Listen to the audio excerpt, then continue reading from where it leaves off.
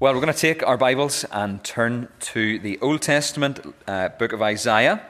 And we're turning to Isaiah 53 this evening. You'll find it on pages 613 over into 614 of our Pew Bibles. As I said at the beginning, we're going to be pulling on some of the threads that we thought about this morning, some of the themes that we teased out from Exodus chapter 12. And we're going to read from Isaiah 53 together this evening. We're going to read the whole of the chapter, 12 verses long. You'll find it on pages 613 over into page 614 of the Pew Bible. Isaiah 53, one of the most famous chapters in all of the Bible, and this is God's word to us. Who has believed what he has heard from us? And to whom has the arm of the Lord been revealed? For he grew up before him like a young plant, and like a root out of dry ground. He had no form or majesty that we should look at him, and no beauty that we should desire him. He was despised and rejected by men, a man of sorrows and acquainted with grief. And as one from whom men hide their faces, he was despised, and we esteemed him not. Surely he has borne our griefs and carried our sorrows. Yet we esteemed him stricken, smitten by God, and afflicted. But he was pierced for our transgressions, he was crushed for our iniquities. Upon him was the chastisement that brought us peace, and with his wounds we are healed. All we like sheep have gone astray, we have turned every one to his own way, and the Lord has laid on him the iniquity of us all. He was oppressed and he was afflicted, yet he opened not his mouth. Like a lamb that is led to the slaughter, like a sheep that is before its shears silent, so he opened not his mouth. By oppression and judgment he was taken away. And as for this generation, who considered that he was cut off out of the land of the living, stricken for the transgression of my people? And they made his grave with the wicked, and with a rich man in his death, although he had done no violence, and there was no deceit in his mouth. Yet it was the will of the Lord to crush him. He has put him to grief. When his soul makes an offering for guilt, he shall see his offspring, he shall prolong his days. The will of the Lord shall prosper in his hand. Out of the anguish of his soul he shall see and be satisfied. By his knowledge shall the righteous one, my servant, make many to be accounted righteous, and he shall bear their iniquities. Therefore I will divide him a portion with the many, and he shall divide the spoil with the strong.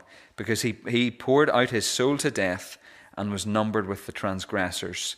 Yet he bore the sin of many and makes intercession for the transgressors. Amen. And we thank God for his word to us this evening. Well, let's turn in our Bibles to Isaiah 53. We're going to think about this great Old Testament chapter for a few moments this evening as we come in the posture of thanks. As you're turning Isaiah 53 up, let's pray for a moment together.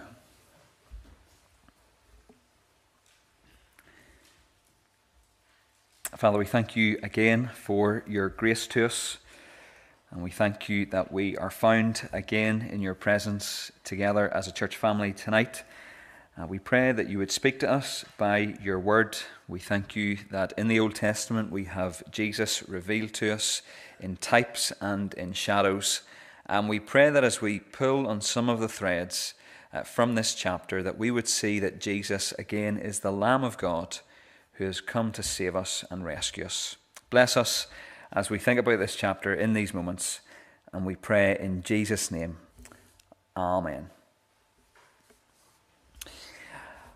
One of the nicest things that you can experience in life is perhaps the moment where someone steps in and pays for something instead of you. You can imagine the scene. You're out for lunch with a friend, you've both ordered and you move towards the till, and your friend steps in and says, "Don't worry, I've got this. I've got you covered." Many of you will have known the Reverend Noel Agnew. He died several years ago and he's missed by many of us. And Noel did something that I, among others, deeply appreciated. He took time and spent it with young men who were training for gospel ministry. On several occasions, I met him for lunch, and he would always pick up the bill. He would always say, "Don't worry, I've got this. I've got you covered. It's the same if you have a gift voucher that you can use in a restaurant or in a hotel. You order your meal, you get your spa treatment, and then you simply hand over the gift voucher because someone else has covered the bill on your behalf. Someone has covered a debt that you owed. When we think about the covering of a debt, we're beginning to think in a very biblical way. In fact, we're moving towards thinking about the heart of Christianity, the heart of the gospel. When the Bible speaks of covering debts, it doesn't speak of debts being swept under the carpet and hidden from view. When the Bible speaks of covering debts, it speaks of someone coming to cancel a debt by making an equivalent payment, of someone coming and saying, I have got you covered. As well as the image of someone coming to cover a debt, the Bible also tells us that the one who has come to pay the debt is like a lamb. The image is all over the Old Testament, as we'll see in a moment, but it's clearly portrayed in the New Testament as well. Listen to what Peter writes again in 1 Peter 1, 18 and 19. We heard these verses this morning. Peter says that knowing that you were ransomed or purchased or bought back from the futile ways inherited from your forefathers, not with perishable things such as silver or gold, but with the precious blood of Christ, like that of a lamb without blemish or spot. Tonight, as we come to give thanks following our time around the Lord's table this morning, we're going to think about what the Lamb of God has done on our behalf. We're going to take a look at Isaiah 53, and as we do that, I have three simple headings, 2 questions and a closing phrase. Where is the Lamb? Who is the Lamb? Worthy is the Lamb. That's where we're going this evening, and hopefully we'll be taken to the heart of the message of Isaiah 53. First of all then, where is the Lamb? This question doesn't so much come from Isaiah 53, but it comes from an earlier Old Testament passage, Genesis 22. The question, where is the Lamb, was surely the question Abraham was dreading, hearing from his son Isaac. In Genesis 22, Abraham is told by God to take his son and to sacrifice him on a hill that God will show him. In obedience and faith, Abraham listens to God and follows through with what he's been told. He and his son go up the mountain, and as they make their way there, the question from Isaac comes. Genesis 22 verse 7 says, And Isaac said to his father Abraham, My father, and he said, Here I am, my son. He said, Behold the fire and the wood, but where is the lamb for a burnt offering? Abraham replies without missing a beat. He masterly says, God will provide for himself the lamb for a burnt offering, my son. After that, the Bible tells us that Abraham and Isaac continued on their journey. Isaac essentially said, We have the wood, we have the means to put the wood on the fire, but where is the lamb?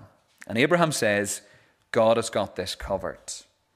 It would be helpful for you to read the rest of Genesis 22 when you get home this evening, because what we have in Genesis 22 is the first explicit mention of a substitutionary sacrifice.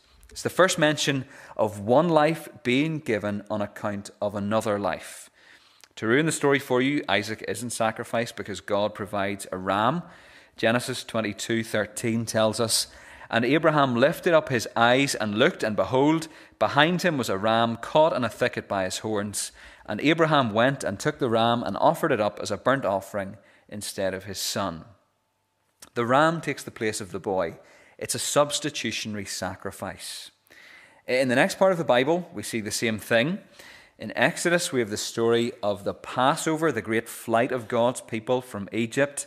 This morning, we read about the sad and grim death of the firstborn child in Egyptian houses. But in the houses of Israel, the death in the house was the death of a lamb. You can imagine the question within families, well, what is happening with the lamb? What's the lamb doing? But by being sacrificed, it was providing food, but it was also shedding its blood so that the lintels of the doorposts might be painted, so that the household would be covered. A lamb was sacrificed in place of those who would otherwise die. We could keep going and going and going. In the next book of the Bible, Leviticus, we have the Day of Atonement described for us. It's Leviticus 16. You might want to read that later as well. Well, what happened on the Day of Atonement was it that the high priest confessed all the sins, all the rebellion, all the mess of all the people from the previous year. He then took an animal and banished it into the wilderness. It was loaded down with the sins of God's people and was never to be seen again. We could continue to track and trace this theme of substitution throughout the Old Testament, but at some point it would become boring. But the point is, where is the Lamb? Well, actually, he's everywhere you look. It's dotted throughout the pages of Scripture. And this is one of the most important things for us to remember as we're reading the Bible, and particularly as we read the Old Testament. Every story recorded, every psalm, every proverb, in some way points us forward to the Lamb. Every story whispers his name. Where is the Lamb? Well, he's right throughout the Bible. But who is the Lamb? That's our second question. Where is the Lamb? Everywhere we look. But who is the Lamb? If you were to read right through the Old Testament, you would come to the conclusion that the idea of someone dying in place of another will only happen if a person dies as a substitute for persons. The reason for that is because the sacrifice of an animal is not a willful sacrifice. The problem with sin is that it's willful. We sin because we want to sin. We rebel because we want to rebel. The conclusion of the Old Testament is that it's going to have to take someone who exercises their will to be a sacrifice. That person is first revealed to us in Isaiah 42. Isaiah speaks of the Lord's chosen servant coming. He says, "A bruised reed he will not break, and a faintly burning wick he will not quench." Now, Isaiah 42 is, of course, building towards Isaiah 53, which is a chapter which speaks of a servant willfully giving up his life.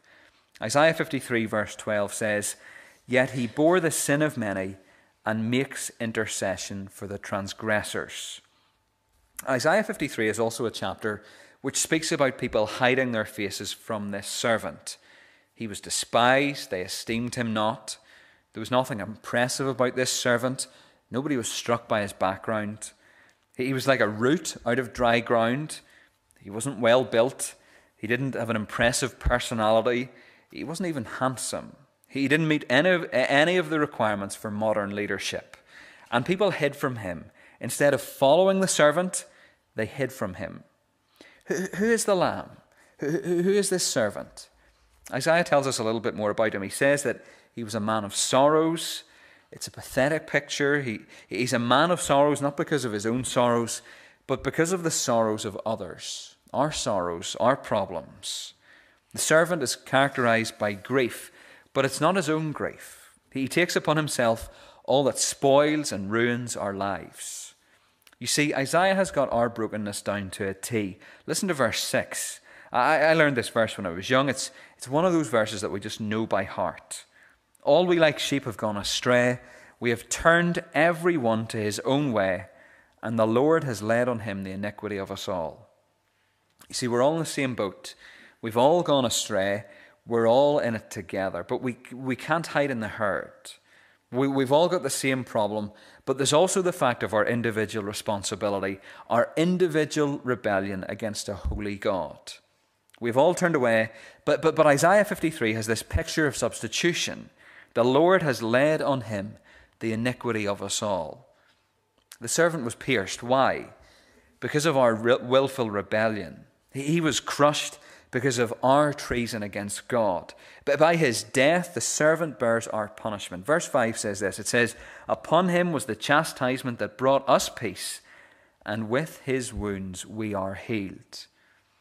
This chapter answers the great question, how can a man or a woman be put in a right position with God? We are the ones with the transgressions and iniquities, but the servant knows the punishment. We know the peace. Who is this servant? Who is the Lamb? Isaiah wants to know. As he's writing, you can imagine him wondering who the servant is going to be. The servant has to identify with sinners, meet the requirements of a holy God, and be willing to die in the place of others. Who is the servant? Who fits the bill? Are there any takers? One of the things we should remember about Isaiah 53 is that it's the chapter that's excluded from the Sabbath readings of the prophets in the Jewish synagogue. So when it comes to the day you're supposed to read Isaiah 53, They just skip it and move on to the next bit. It's never read. It's evaded. Why could that be? But by contrast, did you know that Isaiah 53 is the most quoted chapter from the Old Testament in the New Testament? It's quoted constantly. All the verses of Isaiah 53, bar one, are echoed in the New Testament. 8 of them are quoted directly. Who is the Lamb? The Jews avoid him. The New Testament speaks clearly of him. And John the Baptist picks him out of the crowd. Remember what John the Baptist says to those around him in John 1:29? He basically says, stop a second, everyone. Just look at this. Here is the Lamb. That's the guy. Listen to John 1:29. The next day he saw Jesus coming towards him and said, behold the Lamb of God who takes away the sin of the world. The Jews who heard John would have known what he was saying. They would have known the question Isaac asked Abraham, where is the Lamb? They would have known that the whole of the Old Testament was asking the question, who is the Lamb? And suddenly, in a moment, John the Baptist says, here he is. That's him. It's Jesus. In another part of the New Testament, part that we quoted earlier, Paul says that Jesus is our Passover lamb. Isaiah 53 belongs to Jesus Christ. It's his chapter. Isaiah 53 speaks so clearly of Jesus. You look at the details of this chapter and you just think, well, who else could this be about? Think of what the hymn writers have said of Jesus. He took my sins and my sorrows. He made them his very own. He bore the burden to Calvary and suffered and died alone. There was no other good enough to pay the price of sin. He only could unlock the gate of heaven and let us in. Who is the Lamb? It's none other than Jesus himself. And Isaiah 53 tells us that he has become our substitute. He has stood in the place of sinners so that we might have our relationship with God restored. He has given us a seat at his table, even though we like sheep have gone astray. Thirdly and finally, worthy is the Lamb. Where is the Lamb? Who is the Lamb? Worthy is the Lamb. By the time you get to the final book of the Bible, you find that the Lamb that Isaac asked about in Genesis is actually at the very center of history. All of history is moving towards the great day when the Lamb will be worshipped and glorified. Listen to what John writes in Revelation 5. He says, and they sang a new song saying, worthy are you to take the scroll and to open its seals, for you were slain, and by your blood you ransomed people for God from every tribe and language and people and nation. And you've made them a kingdom and priests to our God, and they shall reign on the earth. And then I looked and I heard around the throne and the living creatures and the elders the voice of many angels, numbering myriads of myriads and thousands of thousands, saying with a loud voice, worthy is the Lamb who was slain, to receive power and wealth and wisdom and might and honor and glory and blessing. And I heard every creature in heaven and on earth and under the earth and in the sea and all that is in them, saying, to him who sits on the throne and to the Lamb be blessing and honor and glory and might forever and ever. It's incredible, isn't it? And that's just Revelation 5. Listen to the end of Revelation 7. For the Lamb in the midst of the throne will be their shepherd, and he will guide them to springs of living water, and God will wipe away every tear from their eyes. The Lamb who is at the center of the throne will be their shepherd. It's like the language is all mixed up. But of course, he's the good shepherd who lays down his life for the sheep. All who came before him were thieves and robbers. Now he bids them come. He tells them that he will wipe away every tear from their eyes. John tells us that at the gathering, there was a crowd that no one could number. It was a gathering of people from every tribe, tongue, and language, and they were the ones who were singing, worthy is the Lamb. In many respects, we have no idea what that day will be like. On day one of eternity, when the praise of heaven begins and the Lamb is exalted, we have no idea what that will be like. But imagine it's a gathering that is one of those big screens up. You know the kind that you get at sporting events, football matches, athletics. The TV screens on which the action is relayed but on which the camera pans around to see faces in the crowd. The question for you tonight is, will the camera pick up your face? Are you in the crowd? Are you living for? Have you bowed down before? Have you trusted in the Lamb? Has he taken your sins and your sorrows and made them his very own? Have you known the peace in your heart which tells you that Jesus has said, I've got you covered? Where is the Lamb? Everywhere we look in the Scriptures. Who is the Lamb? Well, it's the Lord Jesus Christ. And worthy is the Lamb. Worthy of our praise. Worthy of our following. Well, what should our response be? Well, Charles Simeon, the old Anglican preacher, helps us with that. Listen to what he writes about transferring our sins and sorrows onto another. Simeon says, in Passion Week, as I was reading Bishop Wilson on the Lord's Supper, I met with an expression to this effect, that the Jews knew what they did when they transferred their sin to the head of their offering. The thought came into my mind, what may I transfer all my guilt to another? Has God provided an offering for me that I may lay my sins on his head? Then, God willing, I will not bear them on my own soul one moment longer. Accordingly, I sought to lay my sins upon the sacred head of Jesus. The only way any of us here tonight will get into heaven is by trusting in Jesus. The only way for us to know God is to be covered over with the righteousness of the Lamb of God. It's the Lamb, it's Jesus who bears our transgressions, our rebellion, our messed upness. The question is, are we in the crowd or are you watching by the sidelines? If you were to die tonight, would we see you on the screen? Isaiah 53 has rightly been called the gospel in the Old Testament. Well, what a helpful chapter for us to consider as we give thanks following our time around the Lord's table.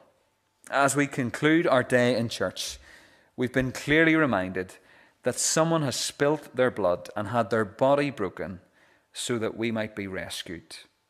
And we go into another week reminded that when we trust in Jesus, he says to us, I've got you covered. Are you covered? Are you looking to him? Have you trusted in him? Are you believing in him? Let's pray together.